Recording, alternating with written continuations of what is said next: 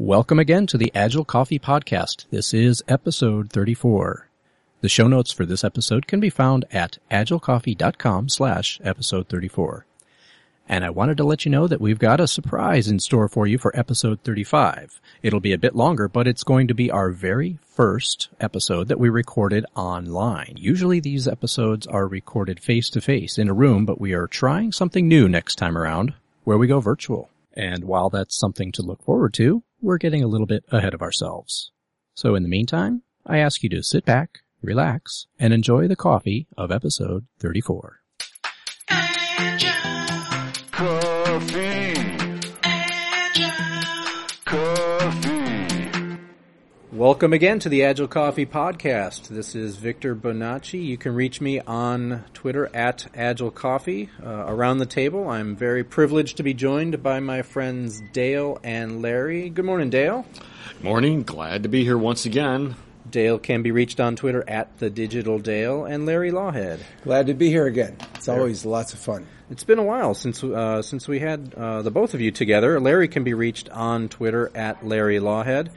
And it's a beautiful day here outside in front of the Coffee Bean and Tea Leaf in Irvine, California. Who wants to go first and read their cards? I'll go first here. I have limits to transparency, something I've been thinking about a lot lately. You're too transparent, you might cause a huge panic throughout the organization. But on the other hand, transparency is one of our major foundational stones to Agile. So this is a very important thing. Project reporting, is the burn down enough? I've run into a few situations where upper management wants more than a burn down. I thought, oh, that's interesting. Let's see what we can come up with. And the project definition phase, we just went through one a few weeks ago that was very successful. And I thought I would just mention the things that we did and bounce them off of you and see what you guys have had is in relationship to these points. And then finally, want to put out the feelers on this pragmatic marketing thing. Does it collide with Agile, or does it work well? All right, sounds good. What have you got there, Dale? Just a couple today. Mandated documentation in Agile. How do you handle situations where you're working in regulated industries where certain types of documentation are an absolute necessity, and how do you deal with that? And getting teams to behave more like cohesive teams. I like that one. I like that. I've got a card that's similar to that, and it's engaging the non-participative team member. And it may not be exactly the same topic, but I think it dovetails. A lot of times when I talk about team members that aren't participating for one reason or another, the lesson that I'm trying to get the team to internalize is that behaving more like a cohesive team is going to lead to much greater results. So any individual who's not participating, we want to know why they're not participating and help them to either join the group effectively and contribute, or to leave the group altogether. All right, we're all voted up. We've got one card here that talks about pragmatic marketing, and we've determined that none of us at the table really know too much about pragmatic marketing. So let's just start off, just try to sum it up real quick and maybe see if our listeners can contribute to the discussion maybe for a future podcast. What's your question then around pragmatic marketing? The company that I contract with right now has gone full bore into pragmatic marketing. It sounds interesting. I'm just wondering, when this trickles through the organization, is it going to have any impact on our Agile process? Are we going to have to, is it just another one of those things you have to learn how to work around, deal with? Or does it really fit well with Agile? So I kind of want to look ahead a bit and prepare myself if certain questions come up and certain conflicts arise. Let's throw that question back out to our listeners and see if anyone out there wants to engage us on the topic of pragmatic marketing for a future podcast. Let us know. Use the hashtag TellAgileCoffee. And Matt, I'm looking right at you. I know. We could look at each other through this podcast. You know that, right? That's right. This That's good. Limits of technology. There's no Using bounds. Google Hangouts. Speaking of limits, we've got a card that says limits to transparency. Larry, it's your card, so why don't you kick us off? Yeah, with this? this is a very interesting dilemma almost. I'm the kind of a guy, I guess I'm not very sensitive. When a person asks me, what color is it? And if it's green, I say it's green. You know, I don't tend to be very political. But on the other hand, in large organizations, if you give the wrong answer, you cause a panic where then the CEO is wanting answers and, oh, gee whiz, you just set the whole forest on fire just because you gave an answer to a question. So I was wondering, and are there limits to transparency? Personally, I'm all for it. But on the other hand, if you see the panic that it may cause in some large organizations, is there a certain balance to that whole thing? That's what I'm struggling with, or mentally, at any rate, trying to figure this out. Yeah, and I think what you said just makes sense. There's a spectrum of that, and as Agile practitioners, we want to get as much transparency as is possible. But as Ken Schwaber said, a dead Scrum Master is no good to anybody. So you have to understand within the limits of your organization what's acceptable information to divulge and what's not. And you can always try to push the envelope a little bit, but again, it's pushing the envelope, not burning it. Yeah, that's very good. I think transparency is a hallmark to Agile and XP values, Scrum values. Transparency and trust go hand in hand. So if I'm going to be building credibility and trust in the organization, we have to be open and transparent, and even transparent in when we are not being transparent, if that makes sense. So if there's some conversations that I'm privy to and I'm really not at liberty to share, I can at least tell people that, hey, this conversation is off limits, and you're just going to have to trust me on that because I'm not at liberty to share it.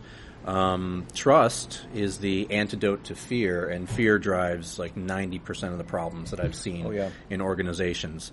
So I do anything and everything that I can to eliminate the fear involved with making decisions and operating as a team. So a lot of times, transparency is a great tool to use to kind of drive that out. Is transparency ever the enemy to trust? Because like you said, here we're trying to build trust, and the more they trust, more, say, an executive trusts me as a Scrum Master, the more what I say is going to be accepted, and he won't panic or have that fear you're talking about. But here you are, you're trying to be honest, you're trying to build trust, both are going side by side, and all of a sudden they collide, and you've lost trust, or you can't be transparent. Then you painted yourself in a corner. It's a great question. I'm trying to think of a hypothetical example where that may be the case. I haven't come up with anything yet, but let's see. I was just about to ask you: is there a situation you can describe without divulging something you shouldn't that could give us better context? Oh, just say a project performance, for example. How well are you doing on this project? Your burn down might not look the best, but you are making progress. And that progress, if you look at the numbers, if you look at the numbers, you would say, oh man, you guys are never going to make it. But on the other hand, you've got some momentum set up, the morale of the team is high, you're plowing through your work, and the scope maybe wasn't set so clear at the beginning, and so things are popping up. But on the other hand, if you open up too much, you might set the house on fire. Well, I think in that case, all of the reasons that you just spelled out, the numbers may look bad, but without being as transparent as you should be, that's the only story that you have to tell is the numbers. So people are going to think that, like you just said, the world is on fire and the house is on fire in this case. So you need to be more transparent, and it really behooves the team. You're getting the upper management to trust you more. Yeah. Yeah, I totally agree. In that circumstance, I think you have to be honest and go by the numbers, because this is a problem that we used to have in traditional waterfall project management. It's like, oh yeah, everything's, despite the fact that you didn't have burn downs, but things were behind schedule. Oh, we'll be okay though. We'll catch up. No, I think the good thing that you've got in Agile are these more objective kind of metrics about how far you really are against achieving a larger goal, and then that does require honesty up the chain, and you've got to be able to tell the people above you, look, here's going by the numbers. This is how I don't think this is going to get done in the time frame that you thought it was going to. And I've had a couple of instances in that very thing has happened, where management wanted some big project done, and fairly early on into the project, I was looking at the numbers and saying, it's like, okay, what's our burn down rate on this? How many stories are we completing a sprint? How many story points are we completing in a sprint? What's been done and what remains to be done in the backlog? And in a couple of circumstances, it was very unpretty. I told management about that. They didn't like it, but my prediction turned in both those circumstances. My prediction turned out to be right. Not anything magical, but just based on the numbers. And in fact, one case, I was only on the project temporarily. I was filling in for another project manager / Scrum Master. So I was off that project fairly soon after this person came back from vacation. And as I understand, long after my contract even ran out with that organization, that project was still being worked on. Oh, I see. So, yeah, I think that sort of thing, you've got to be honest. That's one of the big advantages to Agile, are these kind of metrics that we've got, and being honest about when things are going to get done. Yeah, to echo that, I think the scenario, Larry, that you just proposed, where the numbers spell doom and gloom, but the other indicators are on the uptrend, when it's the opposite scenario and the numbers are saying, everything's great and rosy, that's when transparency really is hard to do, because you don't want to say, well, actually, things are kind of not looking so good right now, but that's when you have the chance to develop so much more credibility and trust within your team, if you can have those conversations and say, well, the numbers may look good, but, we anticipate, as Dale was just saying, things could maybe not be so good, so let's dive a little deeper into it. Or you see a series of blockers coming down the pipe that have to be dealt with, and that's our job. People are procrastinating, and you say, listen, if we don't get this taken care of, I know for sure in the next sprint we're going to hit the wall. Right. Yeah, and that's raising the issue of risks. So that's just a little different, but.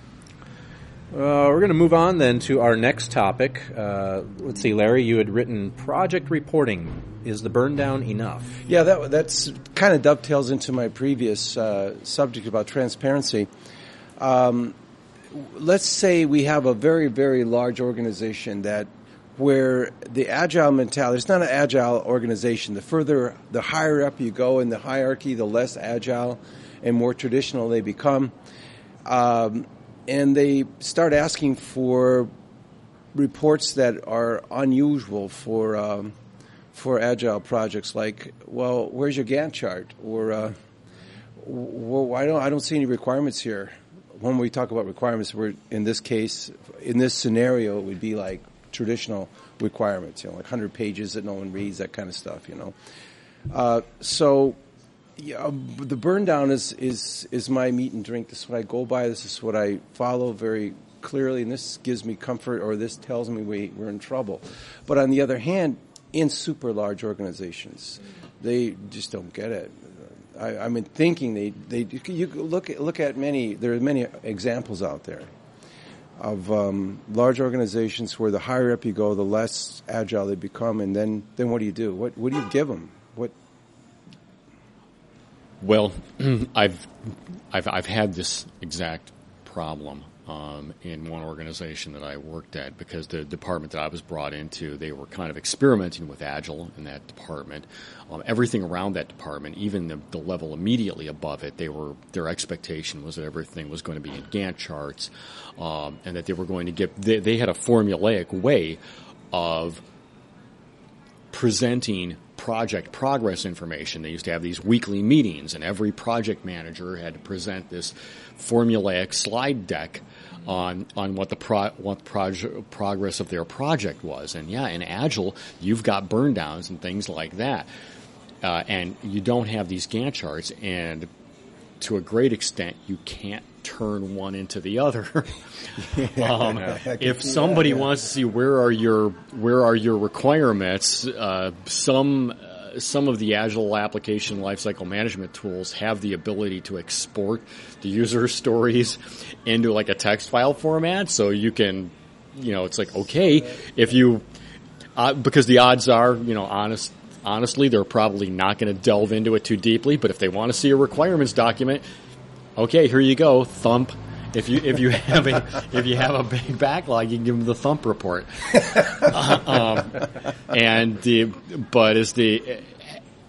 If you get high enough up about progress on a project, if you've worked with your product owner enough, you can say that you can have the team concentrate their efforts on certain things where you say, okay, for the next 3 sprints or something, as an example, we're going to concentrate on this aspect of functionality of the product. I see. Okay, yeah. And then for the next, month or 2 after that, we're going to concentrate on this other thing. And then you can kind of present them with a larger sort of a traditional schedule or Gantt chart that says, this is how far we are along our line of hitting these things. I've done that, and that works. Now, in Agile, obviously, you've got the opportunity to make little adjustments within all of the requirements that make meeting that milestone. So you've still got all your flexibility built in, but you can provide them with something resembling a Gantt chart that shows the progress. A lot of the Agile application lifecycle management tools that I've worked with, both Jira and Version 1, for instance, will show you a little bar graph even within the application of how you are progressing in terms of burning down the tasks that will accomplish a story, and a burn down, a kind of a bar, a progress bar on completing stories that are part of an epic. Oh yeah, okay, yeah. Yes. So you can kind of use those things to assemble that sort of a bar chart thing if that's what they're looking for. I'm envisioning that if you've got a project that's, 3 months, 6 months, however long, whatever sizing you want to apply to it, once you start splitting it out into the different epics, and the different value slices of it, and you can start identifying them more discreetly, then you can say, okay, here's all the value that we're going to deliver with it, and from high to low, you've prioritized it, and you can start showing them evidence that you've got the features that are of more value to the company, you've got those done, and the ones that are at the bottom that are of less value, they are still scheduled to be done, whether they're ahead of schedule or behind schedule, kind of almost isn't really, it's almost trivial at that point, because you've shown them evidence that you're delivering the highest value stuff first. Yeah, this is good. So I think that's mostly what they want to see. And so that if they have to meet a hard deadline, if there's no slip on the date that you have to deliver, at least you can say we're giving you like 80% of the project, but it's the 80% that's 100% needed. That makes the difference. Yeah, and that's one of the huge benefits of Agile and Scrum is that you can deliver value pretty early, and you're delivering demonstrable features early on in the project. Some organizations will accept that and go, that's okay, yeah, we know you're making progress because we can actually see the progress. It's visible. They're accustomed to, in traditional waterfall projects, of not having anything they can really see until it's done. And in other organizations, you will still find that they're just like, oh, okay, yeah, we know we can test it, we know we can see your progress in the actual product. We still want a Gantt chart. All right, we're wrapping up that topic there. If you have any questions or comments for us, how are you dealing with project reporting at your organization? Let us know on Twitter with the hashtag #TellAgileCoffee. Beautiful day out here. I wish every day was in the mid-70s. Well, pretty much are, aren't they? Yeah. Southern California. Dale, the next card is yours. It says mandated documentation in Agile. But before you do that, what was that? The thump rule? I like that. You're going to implement the thump rule? Well, I didn't actually create that thump thing. A thump document is a big monolithic document, like a requirements document that you thump down on somebody's desk. When you drop it, it makes a thump sound. Here's your thump doc. It's like, here's your requirements thump document. Does that dovetail into our next topic, the mandated documentation? You're thumping some documentation on the show? A little bit. Well, why don't you just start us off then? Sure. There are, while I haven't had to deal with this yet, I had to deal with the prospect of it with a job opportunity I was approached about. And a company that dealt in it was a highly regulated industry. And some of these industries for either government or organizational standards or, ISO things that have to be met, that they have to produce documentation for the functionality that they've produced. So what are some of the effective approaches to that? I know one of them on a theoretical level is that you complete the documentation that's necessary for the functionality that you've built for the sprint within the sprint. Are there other approaches out there where maybe you create the documentation after a series of sprints, and then but that means that you've got a sprint where your developers really can't do anything because documentation is being written? My first impression is to if it needs to be comprehensively documented, it needs to be part of the definition of done for every story. So, most stories will probably include some documentation component. But can't you take your acceptance criteria and turn that into documentation? Or maybe there's some relationship between these acceptance criteria that people are writing anyway. For this story to be done, it must meet this acceptance criteria. That in itself almost becomes documentation. So maybe there's some tool out there or some method of taking that, again, this is my first inclination to use, acceptance criteria and turning that into at least a start for documentation. Yeah, you can't fudge in that, right, on these regulated documents. So well, you can fudge. No, you can't. You have to actually, it has to reflect reality. So I would think using the documentation as your definition of done would work. I've never been in that situation, but this seems to make sense to me.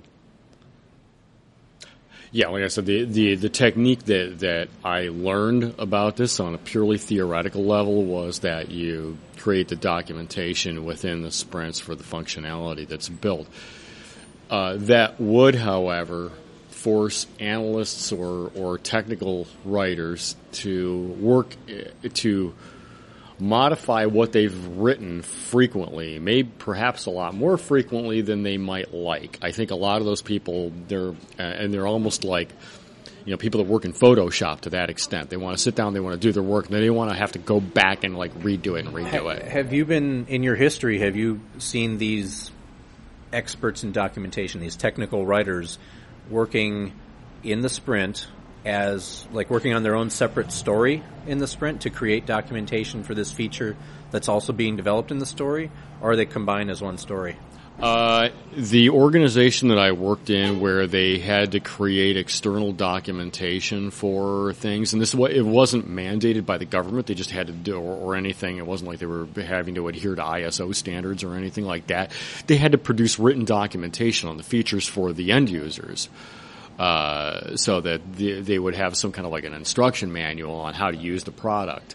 And in that organization, they the people documenting it waited until a feature set was complete before they would do it. It wasn't done on a story-by-story basis. It was done on a feature-by-feature or a set of features basis. So they basically waited until a feature or a set of features was complete before they wrote the documentation for it. Well, I think that there's a few problems with that. One is that, by waiting so long, yes, you kind of have a more comprehensive or fully functioning feature that you can write against. It's not changing anymore because it's probably been developed. But on the other side of the coin, I think the problem is that you have the chance of missing things. If you're working on it in real time, like with the developers who are working on the feature, you're catching everything as it's being developed. Versus if you're waiting, a few months, say, until like the feature is fully completed, then you might miss some of the different features involved in that. Another aspect that I would probably pay more attention to is who's doing the writing. So if you have a technical writer who's embedded with the team and is kind of maybe coming in once or twice during the duration of the project to do this documentation, you're probably not making the best use of their resources, and you're not getting the best quality. Nothing against technical writers, but I think that the people who are either developing or writing the requirements for or doing the testing of the feature probably can contribute much more than we might initially perceive. So again, tying it back to the acceptance criteria or some other inline definition of done, checkbox on the definition of done. If you're developing kind of at least a stub of documentation in real time, I think you have a much greater chance to have to A, not miss anything, and B, kind of be more specific in the documentation that you're creating.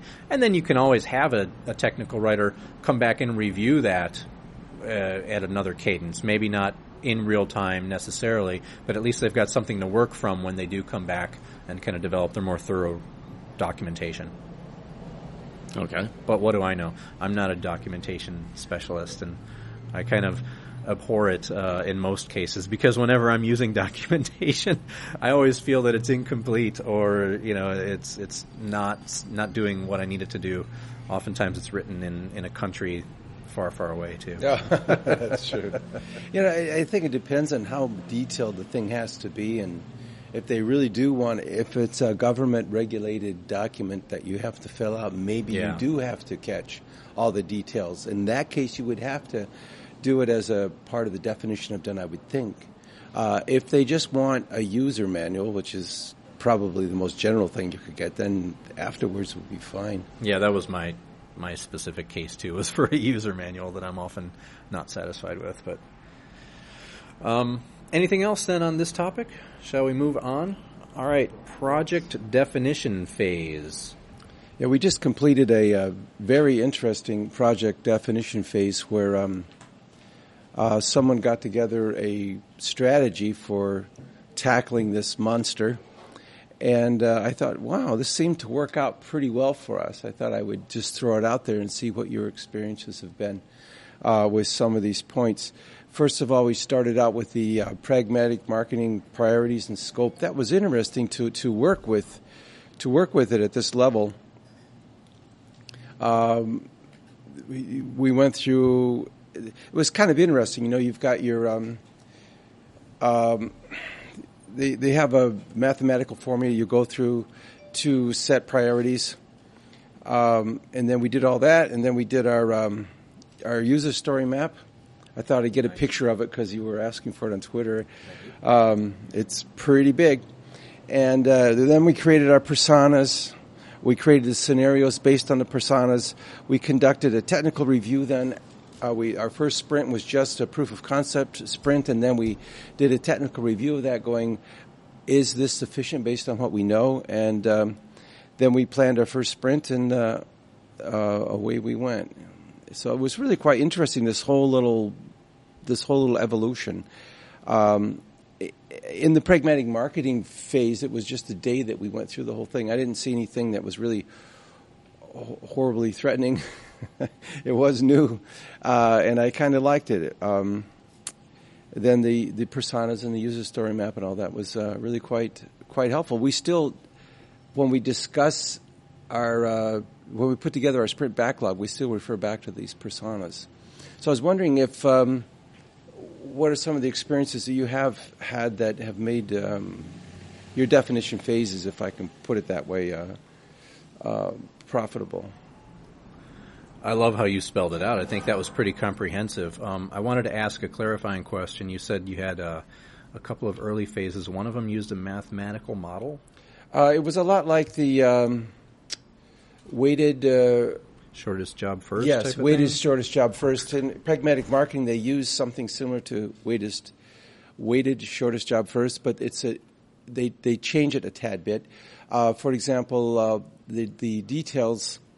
The questions that you ask are different in pragmatic marketing compared to what I know of the weighted shortest job first process. I kind of like the pragmatic marketing questions better. They were shorter, more to the point. But you take the answers to those questions, you assign them a value, you run them through the same formula, basically, as you do for the weighted shortest job first, WSJF.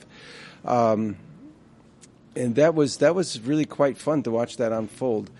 So that kind of, I thought, wow, this pragmatic marketing thing might be pretty fun to work with. Can you explain that weighted shortest job first? That's a concept from the SAFE Scaled Agile framework. Okay. And I don't know if I can explain it as thoroughly as someone who might have gone through the training, but my understanding is that you do your prioritization.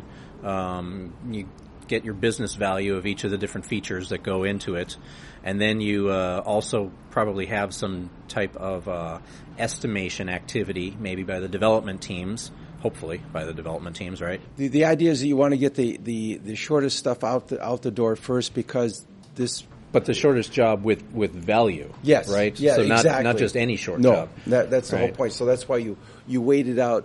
You apply your idea of what the market wants right now, what do your customers want right now, and you go through all these questions that you ask, and then it comes up with, well, this is my shortest job, but it has very little value, so it actually bubbles down to the bottom of the list, right. Whereas as a short job with a high value gets bubbled up, and that's the whole idea, is what can we get out the door first so we can start showing this to our customers. So they probably do use some kind of a calculation, but the focus is on putting the shorter ones at the top of the list. Yeah, because you want to roll stuff, roll stuff out so people can see it.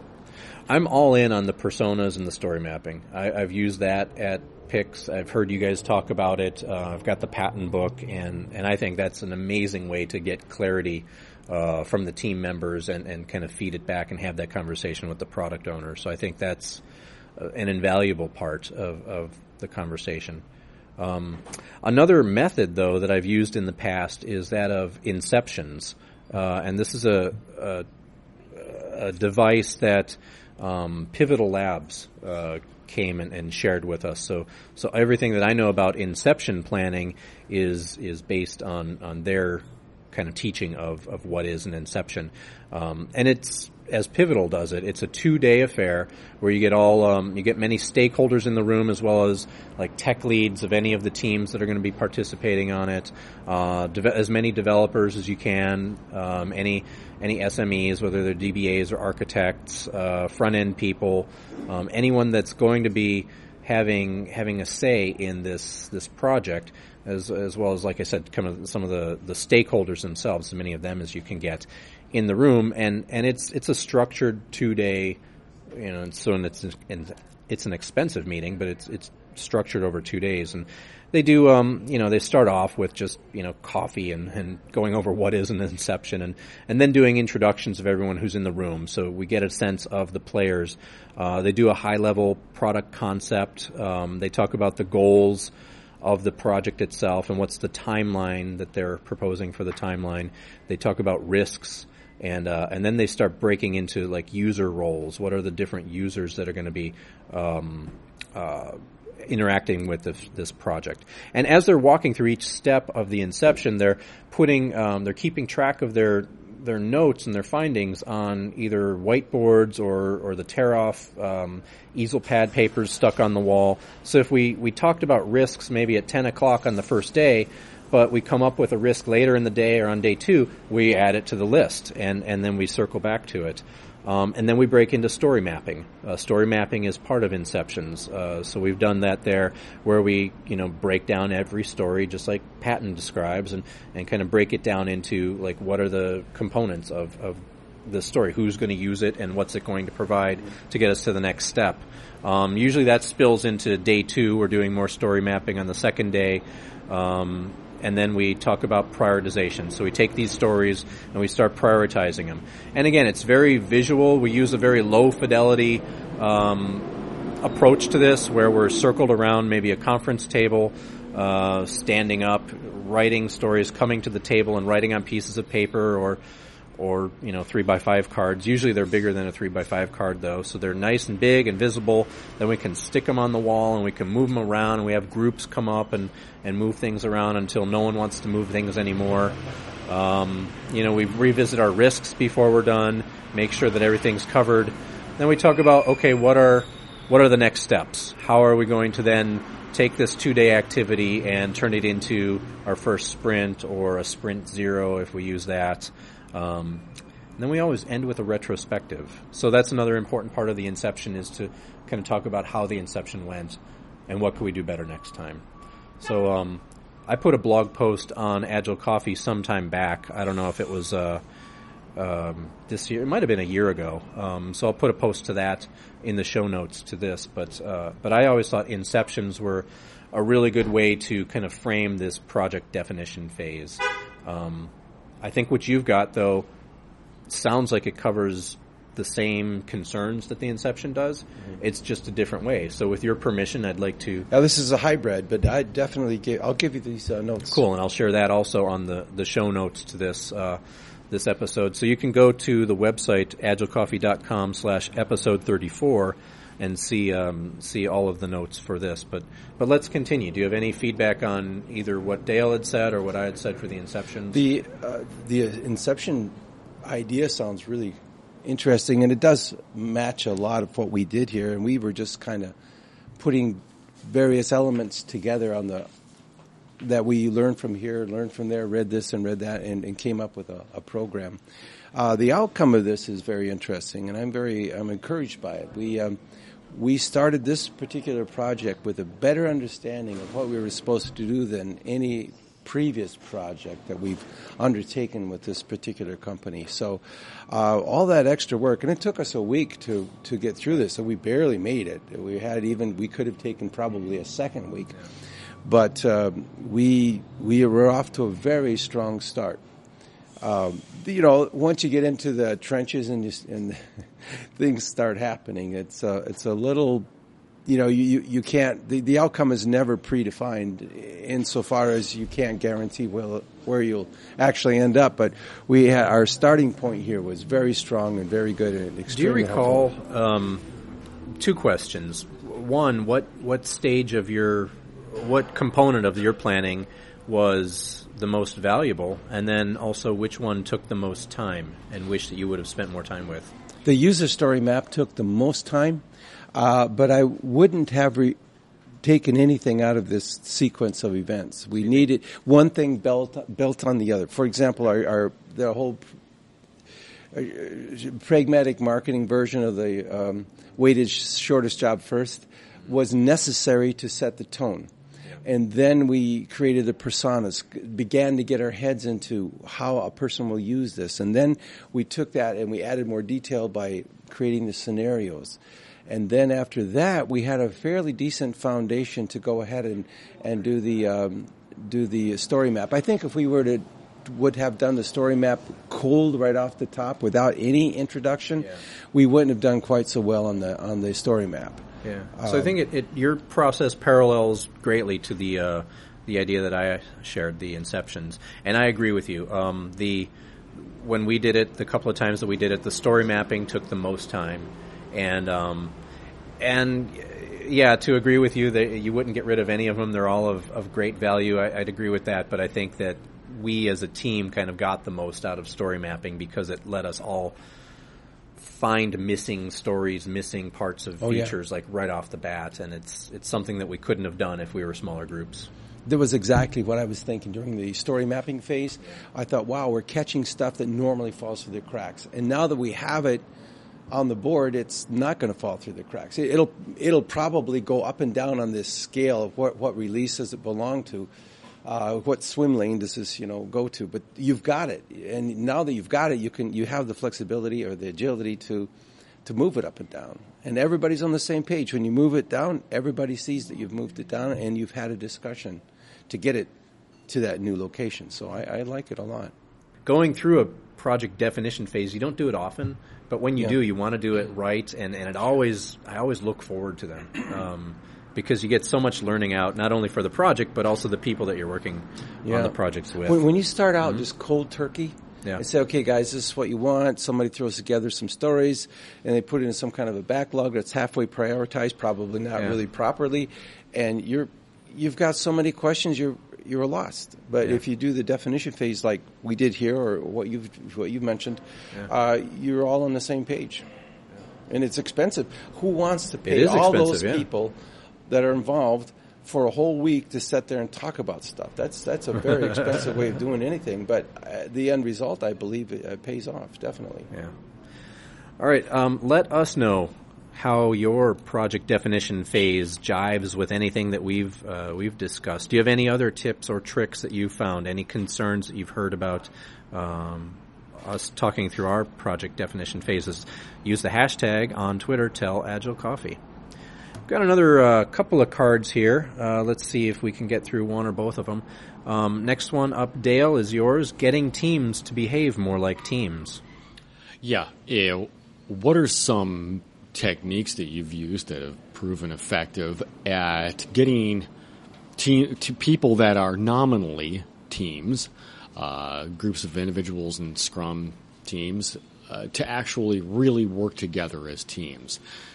In some cases, people may have been used to Agile or been used to doing or waterfall techniques, and they may have been used to working in a certain way. And I've run into this with people in some organizations that have been doing Agile for a long time, but the individual team members still have the handoff mentality.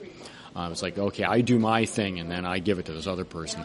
How do you encourage more of a team mentality where they're working together more on things? Take them out to lunch. It's that easy? No. Done. I can convince management for that. Yeah, what I've been in a situation similar to this. I did a sales job kind of on a constant basis. It's almost like you've got to sow the seed and then you got to keep working on it. For example, you go, wow, I'm glad you did a great job in this particular or whatever. I'm really glad you did it, and you've taken ownership of it. That's great. But you're going to be gone for the next 2 weeks, and according to our next backlog, we're going to need a lot of this stuff done. Who do you think can help you out on this? Who can? And then during our stand-ups, constantly asking you the question, do you need help? Who can help you? And, of course, the initial answer is always, I can do it. But then you start sowing the seeds of, well, can you really do it because of sickness, because of absent, because you're on personal time off or something. And you know what? We're not going to have time for you to do this. It's not fair for you to stay up all night long to power this through. There's a team here to help you. So who can you hand off something, and then at the same time you start working these confidence building measures, playing games together, having a meal together, whatever, going for a walk to the coffee place around the corner together, anything like that, to start building confidence. And then all of a sudden the guy that owns his little corner of the universe opens up a little bit to one person, and then that one person steps in because he likes him and he wants him to succeed, and then there's a little bit one-to-one confidence, and then the wall comes down a little bit more, and then you can get a second person involved. And that was kind of the, I've seen that happen and I've seen that work well for me. But it is a process that takes time. And constantly selling the idea that we really can't, we are a team and we succeed or fail together and so on. I think going back to the concern that you had regarding the handoffs, first of all, try to avoid the handoffs by having people pairing, for example. If you have a developer and a QA person pairing, then you're not really dependent on handoffs because they're working together as it is. So any handoff of going from dev to test is probably faded into the actual production of the work itself. Another thing to pay attention to is having people with that T-shaped knowledge that we talk about all the time. So no one is a specialist on the team. They're all more generalists. I guess that's maybe not quite right. What I want to say is everyone's very good at most of the things, but they might be expert in one other thing.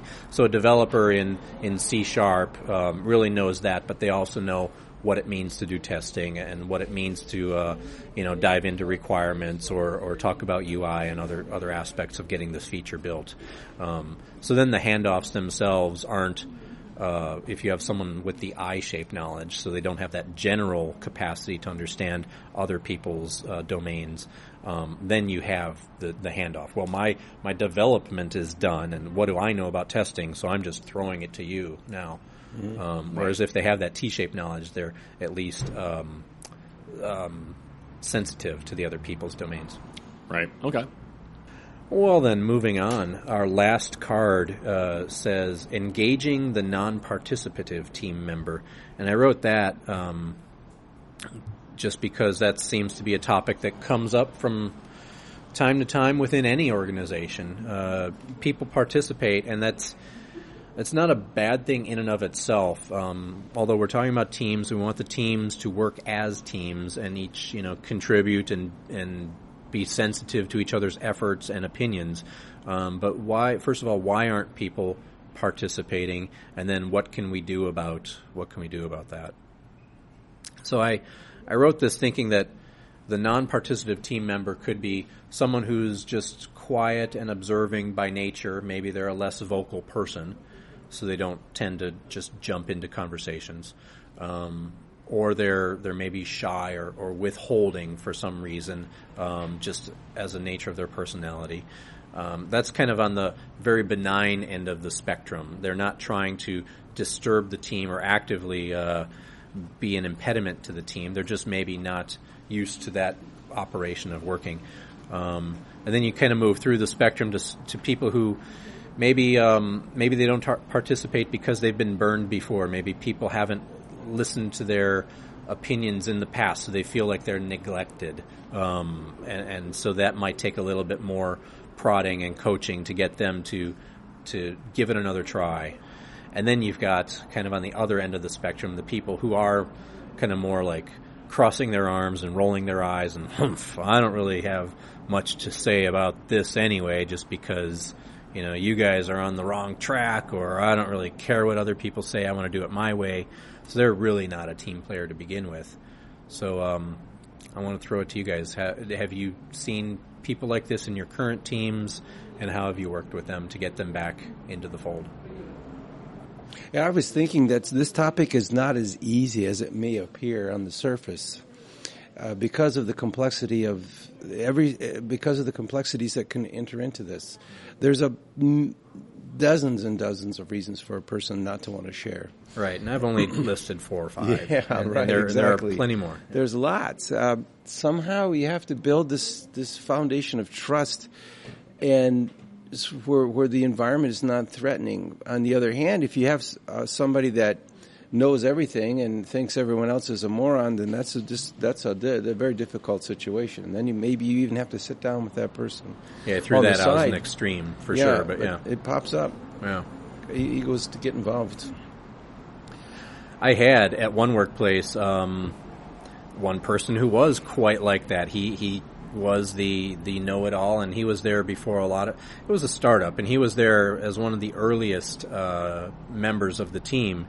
And so we started building the team around this person, or building the teams up, and he was on a team, I should say.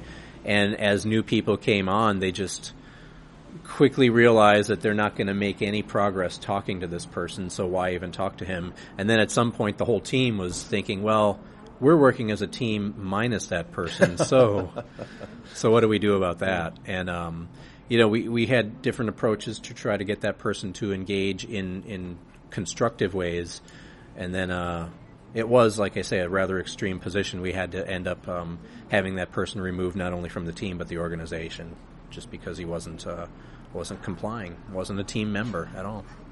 But I mean, that's not always the case. Maybe they have a reason for being.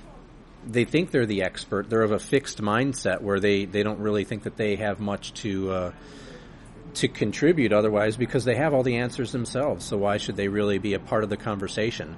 And my approach to that was just working with that person, using a lot of empathy and asking, why they feel that they can't get anything out of the conversation, or why they feel that the team can't benefit from a debate with that person.